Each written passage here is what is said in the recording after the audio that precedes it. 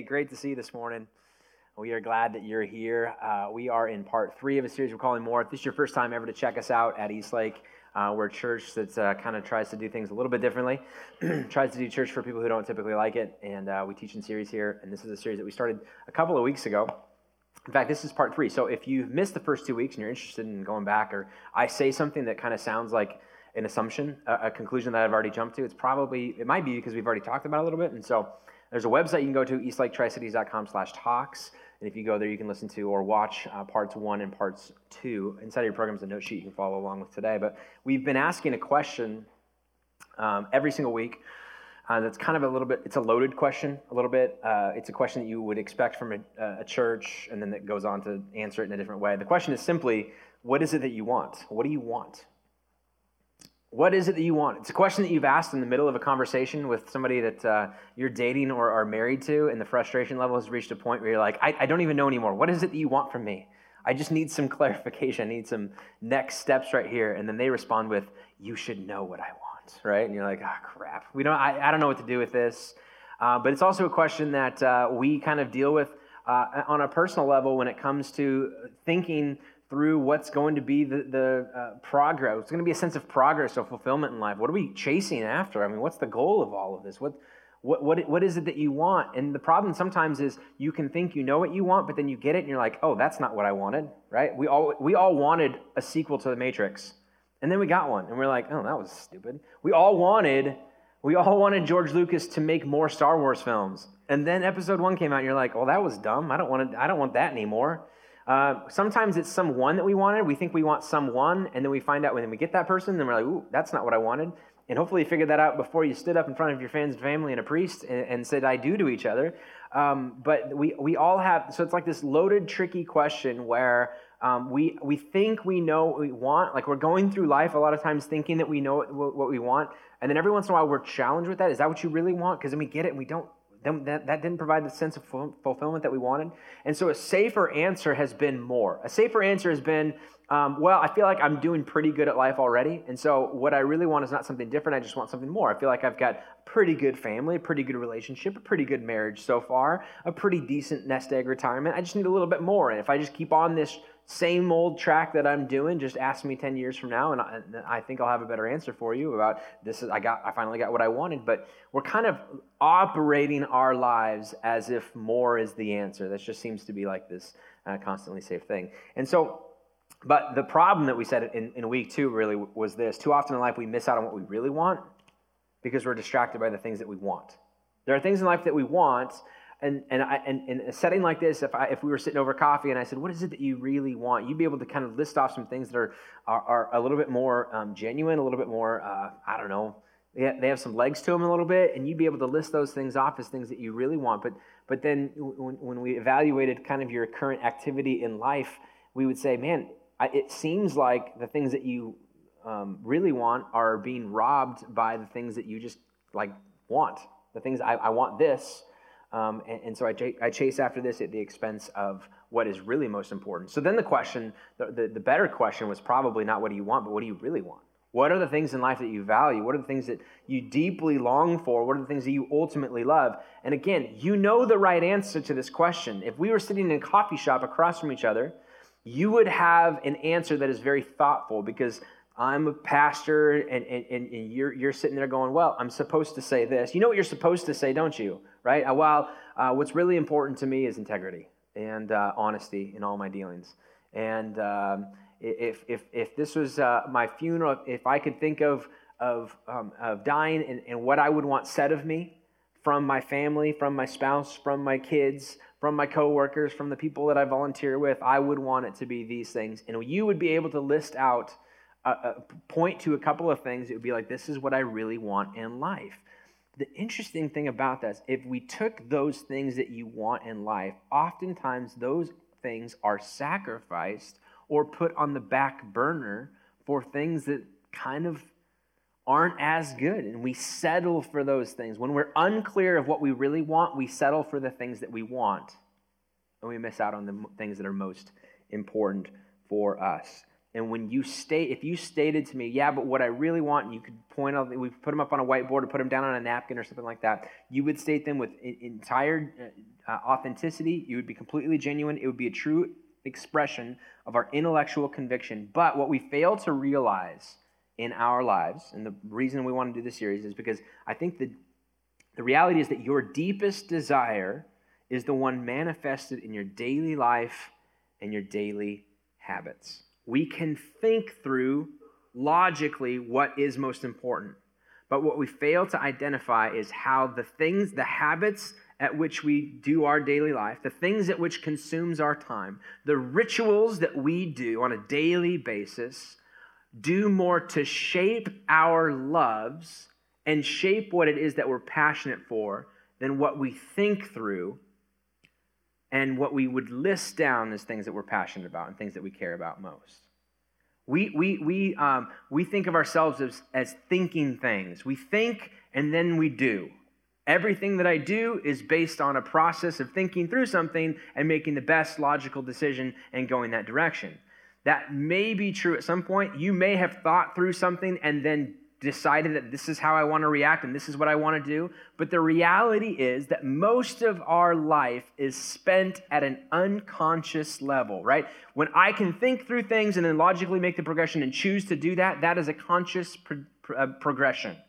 I have thought through that. But most of your life is spent at an unconscious level doing the things that are habitually normal to you. As an example, in about 20 minutes, I'm going to say, have a great week. We'll see you next week. You guys are going to go out of here. You're going to pick up your kids, because if you forget, then we give them espresso and a mullet, and then we send them home with you later, right?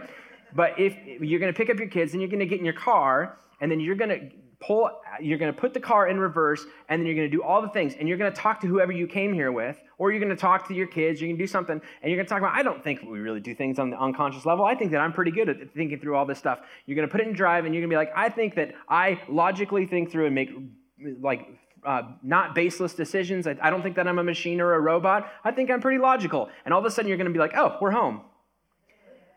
And you just drove 75 miles an hour, by the way, on a freeway to get home without even thinking about it. Why? Because you're not 16 anymore. Do you remember the first time that you drove? Do you remember how many times you checked the mirror? Do you remember how many times you did 10 and 2, adjust the mirror, seatbelt, and looking all around and doing this kind of thing? I remember my drive over to get my light. Back when we did it, when you turn 16, you could go take the test. I think it's different now. I don't know how it all works now, but I think you got to be like 21 to get your license or something. 16, I got in the car. My dad had done a couple of drives with me. We are on our way to the DOL on Clearwater, and I come across the Blue Bridge because we lived in Pasco, and I do that little curve on 395 heading up towards Clearwater. And on that curve, I decided to take it a bit wide than what is normal. There's cars on this side, and I was just trying to play it safe, but I leaned heavily towards the concrete barrier on the other side.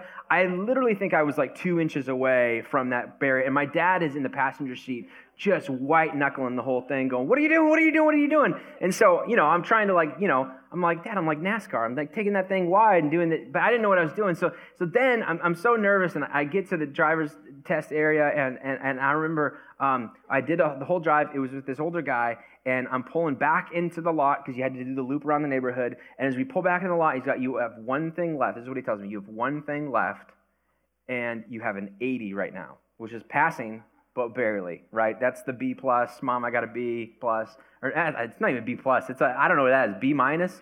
I don't know. I never got that good in school, so I never figured out what that was. So I pull in, and they're like, you have one thing left. You have an 80 right now, and it's parallel parking. Good luck. You know what I mean? And I passed. I'm good like that. I was like, all right, thanks for telling me, right? But I am so hyper-focused in those moments. Now, one, you never have to parallel park in the Tri-City, so who cares about that? But two, I don't even think about driving anymore the same way that you do. We just we mentally check out during that time. We're listening to podcasts, we're listening to the radio, we're having conversations, and that's just a natural. We operate in the unconscious most of the time, and we can understand that at that level. But what psychologists, there's this study that's done that says, listen, only about 5% of your daily activity is conscious action. For the most part, You and I go through the motions on any normal workday, work week. 95% of our actions are things that we've always done. We wake up, we grab the paper, we bring it. You don't get the paper, never mind. You open up your phone, you open up your computer, you make coffee, you make coffee again, you make toast, and then you wake up the kids and you wake up whoever else, and then you get going with your day. It's a rhythm, it's a routine, it's a fancy spiritual word for it is a liturgy. Or a ritual. We have all kinds of rituals that guide our day. And what we fail oftentimes to realize is how much those things shape us and shape what we love and shape what we care about. We know that activity happens in our life, but when it comes to things that we care about, when it comes to things that we think are important, things that we value, things that we want to shape our life around, we think that we choose those. And we downplay the effects that routines have on our life and our ability to be able to do that. Most of our actions, most of our behaviors are managed below the surface. And so last week what we said was Paul introduced us he writes a letter to a church in Galatia, which was like a region. And it's called the letter to the Galatians. It's in the New Testament. It's like a short book, 6 chapters. And in chapter 5, he presents us with life that's basically lived if you got your way and got what you wanted every single time that you wanted it. If you lived life on your terms, here's the result of what it looks like. It's called a vice and virtue list. He's not the first one to do this. In fact, it shows up several times in Scripture. It was a takeover from other ancient documents, other ancient writers, so like Plato and Aristotle. They would have virtue and vice lists as well. They would say, listen, if a non-contemplative life, you find yourself doing this, but if you live in a contemplative way, if you know yourself fully, then you operate in this way. So vice, virtue. Paul does the same thing. He brings this into this letter to this Galatian church and says, think about it. But instead of choosing to do to operate in this way, he's like, a life lived in your way versus a life lived in God's way. That's the difference between the two things. So at first, he presents in verses 19 through 21, he presents the vice list. And I presented it last week in a different version. I'm going to read through it again. This time it's in a version called the Message version, which is written by a guy named Eugene Peterson. But anyways, it starts off with this. It is obvious what kind of a life develops out of trying to get your own way all the time. If your goal in life is to get what you want, the way that I want it, when I want it, how I want it, here's what you should expect it to look like. Repetitive, loveless, cheap sex, a stinking accumulation of mental and emotional garbage, frenzied and joyless grabs for happiness, trinket gods, magic show religion, paranoid loneliness, cutthroat competition, all-consuming yet never satisfied wants, a brutal temper, an impotence to love or to be loved, divided homes and divided lives, small-minded and lopsided pursuits, the vicious habit of depersonalizing everyone into a rival because everything's a competition, uncontrolled and uncontrollable addictions, ugly parodies of community. I could go on. Please don't. It's enough. We're in. Uncle, whatever, tap out, I tap out, I'm out. Here's what he's saying. Listen, you and I, if I was to ask you, what do you value in life? You would never put anything of this list up on your list. You wouldn't. Sitting over coffee, and I'd say, what's really of value to you? Cheap, loveless sex. If you could put that on there, that would be amazing. I love it when it's just super cheap. I love paranoid loneliness. You would never say paranoid loneliness is a value for me. You would never say cutthroat competition, turning everybody into a rival. That is really what I prioritize in life. You would never say that. And yet Paul says, listen, though you would never say this, when you live your life the way that you want to, when the bar of evaluation is this what I want? Is this something that I think I deserve? I'm going to do life the way that I want. I'm going to get what I want, when I want, how I want it. This is what you can expect. He's saying, look at this. You would never choose this. But listen, it's not about choice. It's about the rituals and the liturgy and all of the things that you go through in life that lead you to this. See, the problem is when we look at that list, there's some of that may have resonated more than others with you. You may be like, yeah, check. Unfortunately, check, right? And we would say, yeah, but here's why. I can give you an example why. Listen, he was a jerk. I didn't know that when we started dating. Here's the deal. My job requires that I be cutthroat. That's not really me, but in this industry, you cannot get by unless you are this way.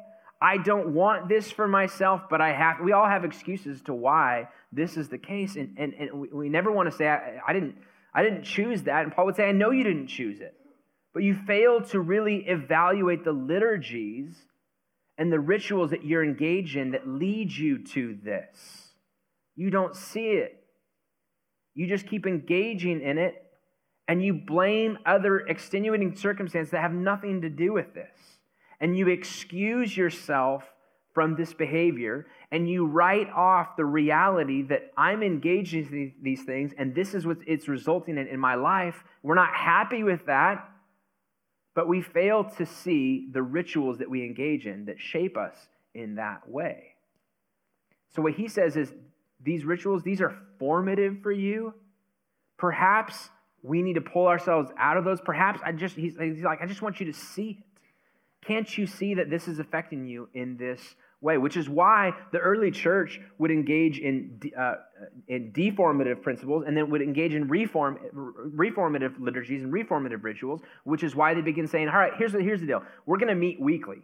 We're going to meet on Sundays. We're going to get together. And for a long time, it was simply we're going to share a meal together. They called it the Eucharist or the Holy Communion or the Last Supper. That was the model of which they went after. We know it as just communion. They say we're going to get together. And we are going to remind ourselves every single week that Jesus Christ died for us and sacrificed us, and it's a message of love from God. And for us today, we like, well, I don't need to be reminded every single week, dude. Just like if you could do that on Easter, like I get that. Like Easter's appropriate time to be like, Jesus Christ died.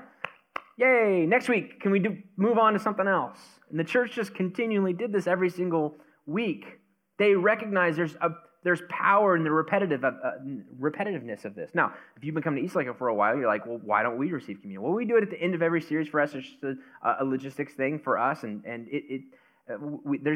that's a repetitive enough thing for us to be able to decide on. We just said at the end of every series is what we're going to do. For them, it was every single week. And then they would have liturgical prayers. Listen, you've gone to a real church before, not a church that meets in a theater that talks like this, but you've gone to like a real church where the dude's all dressed up and there's like, fancy windows and it's like cool gowns. You're like, I would never wear that, but it looks cool on him. Good job, man. And he says things and does things and there seems to be like this process. There's like this liturgy involved and people standing at certain times and getting down on their knees at certain times and praying things and repeating things back that you're like, I don't even know what to do. And here's what you do, like me. If I'm in a situation like that, I identify one person that looks like they know what they're doing. I'm going to follow that guy. I don't care what. When he stands, I stand. When he sits, I sit. That's the process, right? What they discerned early on, especially when in a culture, specifically the Catholic Church, for a long time in history, was dealing with a people group that were uneducated and illiterate. They couldn't be like, hey, well, read your Bible and know. They couldn't do that. It wasn't like the fact that, one, there wasn't a lot of Bibles to be produced because it was expensive to do that, and the people couldn't read. And so we're going to develop all of these things to help train people into what we want them to do based on what we interpret coming out of Scripture. And so they developed liturgies and rituals. Listen, we have our own liturgy here. As much as I like to say like we're non-liturgical in terms of what you're used to, it's just a different type of liturgy. Listen, if you've been coming to Eastlake for any length of time, how many songs do we sing every single flipping week? 3 songs. It's always a video. I always talk for like 30 minutes. I never talk for like an hour and a half. It's 30 minutes. You are out of here at 60 minutes every single week. This is how it always works around here. And you even know the power of ritual for you, which is why you keep coming and doing this weird thing where it's like this monologue and it's me talking to you, and some weeks it's good and a lot of weeks it's not as good, and yet sometimes you get things out of it and sometimes I don't, but I keep going anyways. My life just seems to be better when I'm involved in something like this. Listen, the early church recognized it wasn't the power of one specific message. It wasn't like Paul could be like, hey, we're not going to meet when I don't have anything to say. You're going to come whether I have something to say or not, is what Paul is saying. And in that process of showing up and being present and saying things through the power of song that we would not normally maybe say, but kind of share some of our expression, there will be some weeks where it feels like the message was immediately for me. Like, are you serious? Are you reading my mail? Did you tell him to say this? You're looking at whoever came with you. And then there's other weeks you're like, I'm sure that was good for somebody, but I got to go. You know what I mean? And you walk out and that's completely fine. Like the power of the ritual of putting yourself in a position because it's shaping you. It's shaping you. It's doing things to you, whether you know it or not, on an unconscious level. And the fact that I'm even talking about it and participating in it is kind of ironic in and of itself. Do you know what I mean? Like, I'm explaining it to you while we're talking about it. So this is unbelievable. And the reality is, even for this early church, they had this prayer, this confessional prayer. We don't have a lot of these, but if you went to a confessional church or a liturgical church, there would be certain prayers, would be numbers on the screen, and here's what we're going to read. We're going to read from this book on page 128. It's going to be, and one of those prayers is this. It says, Almighty and most merciful Father, we have erred and strayed from thy ways like lost sheep. We have followed too much the devices and the desires of our own hearts.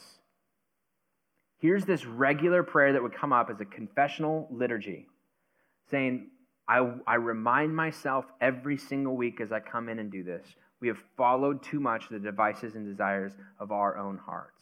They would engage in confession. They would go confess their sins to a priest. Why do you do that every single week? It felt like it was just rote memorization, this thing that you go through, thing that you go through, thing that you go through. But for them, for a lot of people, it was this training thing of, I'm always thinking about the flawed nature of myself, that I get to come in, and for a moment every week, I get to pull myself out of a culture that for a lot of times is trying to sell me something. So they're telling me that I'm awesome and that I am flawed because I need to buy that, but I'm doing pretty good in life. They try and identify with me, but then I don't really think about how selfish I oftentimes am. In a culture that kind of celebrates selfishness, I get to come and for a moment confess my sins to somebody or something or a prayer or in some way and remind myself, man, far too often I follow the devices and the desire of my own heart.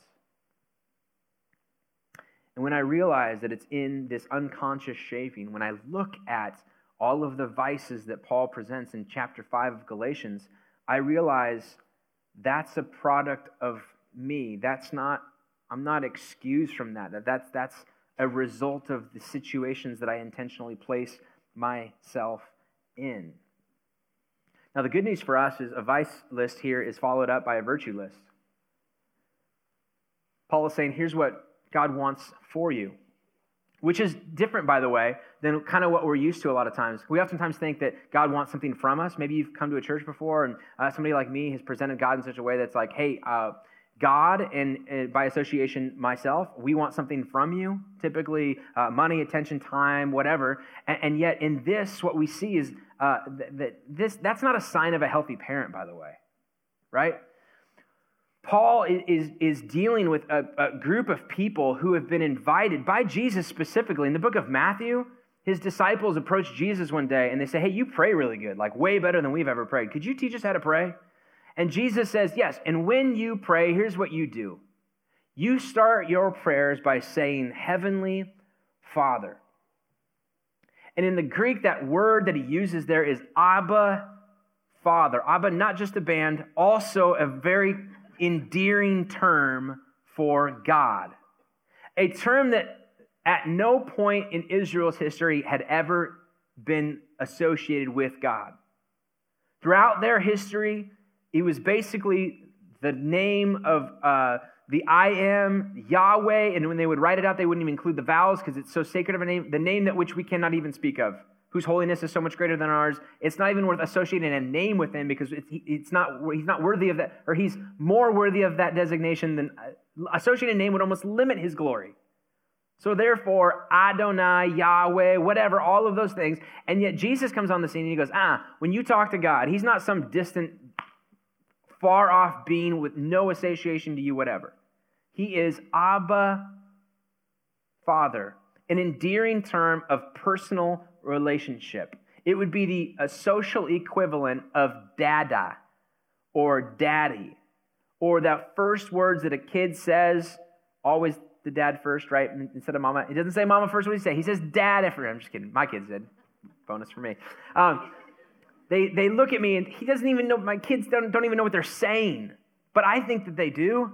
And they say, Dada, and they associate it with me. And it's like this, oh my gosh, it's that endearing. The first time, remember as the first time as a parent, for those of you who are parents, the first time you heard your kid call you that, you're like, duh. And you realize, like, I'm entering this whole new season of life right now. Like everything that I've associated, my life has been so egocentric and about myself, and now it's so other that it's like it's paradigm changing for us. And you find yourself wanting something for your kids, not something from your kids. In fact, when you see parents who want something from their kids, you're like, that's stupid. When you see a parent living vicariously through their high school kid who's trying to make it on varsity, and they're fighting so hard for their kid to get playing time because they feel better about themselves, listen, I need you to do really good this week because, I want to feel good about you as my kid. I want to sit in the stands and be like, that's my kid. My kid. Got my genes. I mean, both of our genes, but pretty much my genes on this. We're so competitive, and we live vicariously through our kids, and you look at that and you be like, that's cheap, that's lame, that's stupid. You want something from your kids.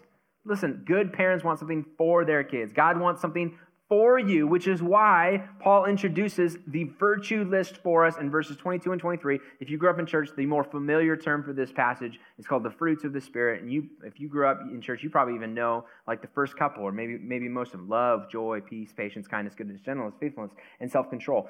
I'm going to read a different version from it, but here's what he says. Verses 23 and 23. Again, from the Message version. This is Paul saying, you know what it looks like to get your own way. When life is lived in your own way, expect cheap, loveless sex, paranoid loneliness, competition, cutthroat competition. Everybody's a rival. But this is if you lived in God, if you lived in the way that God wants things for you, not from you, for you. If God had his way with you. But what happens when we live God's way? He brings gifts into our lives, much the same way that fruit appears in an orchard. I think that term, that imagery right there is super important. Fruit, this fruit that is naturally a byproduct of a plant existing or a tree existing in its own natural habitat. A tree doesn't attempt to produce fruit. It doesn't like, apple, out pops an apple. It doesn't do that. An apple tree, being an apple tree in and of itself, has the ability to produce its own fruit naturally. This is a natural byproduct of a life lived by God, by submitting ourselves to God the way that you want my life to live. All right? Things like this. Affection for others, that's love. Exuberance about life, joy. Serenity continues on. A willingness to stick to things. A sense of compassion in the heart. And a conviction that a basic holiness permeates things and people. I refuse to use people. I refuse to engage in idolatry, which is things over people. Why? Because there is a holiness, a basic holiness that permeates things and people. I don't treat people as objects. I treat them as a child of God. We find ourselves involved in loyal communities, not needing to force our way in life, able to marshal and direct our energies wisely. Listen, Paul does not provide this as a list to say, choose these things over the other things. Choose this list of virtues over vices. You cannot choose these things any more than a fruit tree can choose which type of fruit it wants to produce this season. What he's trying to do is provide evaluation opportunities to say, what is it that the rituals and the liturgies that your life is currently based on producing? Which list is matching up to this thing? Which one better describes your life? Do you think that there needs to be a check into evaluating what it is that you're going through? And the whole idea is I want you to see things differently. I want you to see things differently. I want you to see how the things that you're engaging in are shaping you. Quit making excuses to why this is an exception. This isn't really who I am. This is not really how it goes. Listen, the book of Revelation in Scripture is a very scary book, right? I've never done a Revelation series here at Eastlake because it attracts the weirdos, and we don't need that, okay? So, but here's what I will tell you about the book of Revelation, because you've probably owned a Bible at some point, and you got in there, and you're like, I'm out. You know what I mean? The book of Revelation is a different genre of literature than any other book in the New Testament. It's called an apocalyptic genre. There are apocalyptic books in the Old Testament as well. Daniel, specifically the second half of Daniel, is apocalyptic in nature. And it's intentionally different, and you read it differently. In the same way that you read a comic book differently than you read a newspaper, don't you? The comics on the back page of the paper, if you still get the paper, you don't read news about Hanford on the front and then be like, I wonder what Zitz has to say about life. Oh, that's really good. You know what I mean? Like, it's entertaining and it has principles in it, but it's not the same. It's not factual. You'd be weird to go to the office and be like, did you hear what Dilbert has to say about this? I read it in Dilbert. You'd be like, you know that's a comic, right? Everybody would say that, right? And yet there's things, okay, anyways. This is what's going on with this.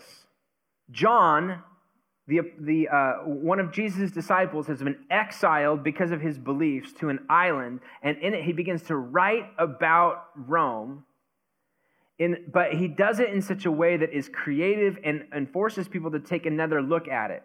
Because Rome has been on a mission to be able to convince the world it is God's gift to humanity. Look at all of the peace that has come as a result of Rome. Look at which Rome was the empire. Look at how beneficial it is to be a part of the empire. Look at the road system that has developed as a result of the empire. Look at how the judicial system is set up. Listen, if you didn't have us, where would you be? The world is a better place because of Rome. That's the message that it's like this propaganda pursuit that has been going out and going out and going out for so long. And so John decides, I'm going to write about how to effectively see through the spin of it and recognize that Rome is not a gift, it's a monster. The empire, that type of mentality that treats the top 2% better than the 98%, that the richer get richer, the poor get poorer, all of that. It is a monster. It's not God's gift to humanity. It's not even blessed by God in that way, to see it as such. So he writes Revelation, and he uses the term Babylon. Babylon comes, and Babylon this, and Babylon, for most of New Testament scholars agree, is a significant, is an example or a term that should be interpreted as Rome. He can't say Rome because then the book would never get out and get the dispersion that it would, because Rome would be like, hey, we're burning all those books, nothing's going to happen. But he's like, I'm not talking about Rome, I'm talking about Babylon. But everybody knows. Everybody knew exactly in that point. When you read Babylon, instead read Rome. And what does it say about this empire? What does it say about these types of people? Helping us see through the spin. Listen, Paul, I think so many times is trying, when he addresses his vice and virtue list, and when we address the liturgies of our life, what my point is, I want you to be able to see through. I want you to be able to see through some of the things in your life that you think operate at an unconscious level, and see through it and see how it genuinely affects you. And as a point of an evaluation tool, Paul says, here, let me give you a list. Let me give you something to say, if your life looks like this, perhaps something is going on in your life that isn't exactly what you lined up for. And I know you'd never choose it. I know you'd never choose anything on that first list. You're smarter than that. And yet, these things are shaping you, and it is who you are. Perfect example of this happened this week. I'm closing with this story, but we found out on Monday that our oldest daughter, who's 9 years old, was not going to have school on Friday. There was a teacher conference or something like that, right? So they sent this note home. Well, Fridays have been the one day of the week. It's my day off. Our two littlest ones are in preschool, and our oldest one is in school. So my wife and I have 3, count them, 1, 2, 3 glorious hours kid-free. Once a week. 3 hours, nobody needs to be fed, nobody needs to go to the bathroom, nobody needs their butt wiped. Everything is glorious for 3 gorgeous hours until you get a note home from the teacher that says, by the way, no school on Friday. Fantastic. Awesome. We're going to do a family day. So we decided we're going to do, we called it the original family day, because it was just London, Kylie, and I for 5 years, right? And so this is back to the original family. And what do you want to do? And this is the big thing. And London said the top priority, we all got to pick one thing that we wanted to do in the morning before we had to pick the kids up from preschool. And London's big thing was, I want to go to Party City, which is the new party store out on Queensgate. I was like, all right, Party City. Kylie's like, let's do it. That sounds like a great idea. As we pull into the parking lot for Party City, I just have to mention this. Kylie goes, oh, I need to run into Target real quick, so why don't you take London into Party City, and then we'll meet up afterwards. And I said, I see what you did here.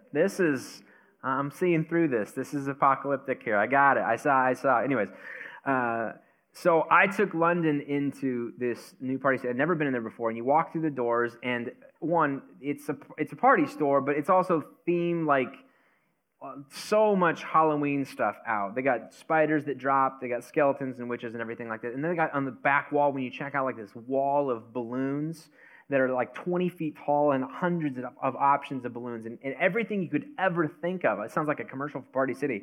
If you own it, you should talk afterwards and I can get a cut or something like that. But it was amazing. Like if you're running a party, if you're involved in like the celebration stuff at work, or you're on the party planning committee at your work, you should check out Party City. It was amazing. They also have this wall or this end cap with this giant gumball machine. I don't think they're really gumballs because they're the size of like, I don't know, soccer balls, but which would be amazing, gumballs the size of soccer balls. And on the bottom is racks of candy with the sign that says 15 for $1. My daughter could not spend her dollar fast enough, you guys. What they don't tell you is it takes your kids 30 minutes to pick out 15 pieces of candy because they can't decide which ones they want and who they want to buy them for. And I walked in there, and I could see like my daughter's eyes just sparkle. This is her literal heaven, you guys. Color everywhere, balloons, candy, celebrations, birthday parties, everything that every birthday party has ever represented in this store. Dad, can you believe it? Can I have $1? You know what I mean? Of course you can. Go pick this out. And I realized in that moment, I have never trained my daughter to be a consumer. She has learned that on her own. I never once took her to Target and be like, okay, here's how business works. You exchange money, they give you goods and services in return, and that's how the local economy keeps producing, and we're going to be a part of that. Is that okay? So I give them $1, and then I get stuff in return. Yes, absolutely, London. There'll be flashcards, and there'll be a quiz later on. Never had to do that for her. She became a consumer without me ever wanting her to do that. In fact, as I watched her do that, I thought, possibly too much of a consumer. Maybe we need to cut this thing down a little bit. Maybe we need to pull back the leash a little bit. And in those moments, I realized the reason that she got this way is because of her mom. No, I'm just kidding. It's not because of her mom. The reason that she got this way is because we take her shopping. We take her to Costco. This is our family Friday after school. We're all going to Costco. We're getting cheap lunch, and we're going to fill up on samples before we go, and we're going to buy a couple of things, and we're going to go home, and on our way home, we'll stop by Target just real quick because we got to stop in and buy stuff. That's the world that she lives in. We never had to train her.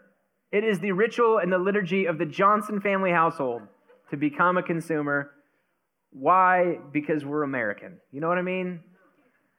That has shaped her more than any sort of class on economics or shopping or consumerism ever could have.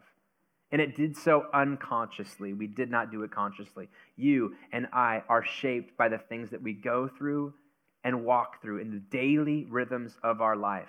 And if we can point to, if we did an honest evaluation between us and God about our life and the results that we are currently experiencing, if anything matches on that first list, verses 19 through 21, we have only our rituals and our liturgies and our social liturgies that we accept and we go through every single week to blame. And so therefore, what we cannot settle on, what we cannot live with, is simply an answer to the question of what is it that we want?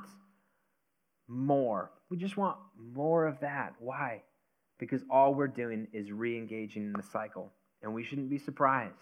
We should not be surprised when we are experiencing broken relationships,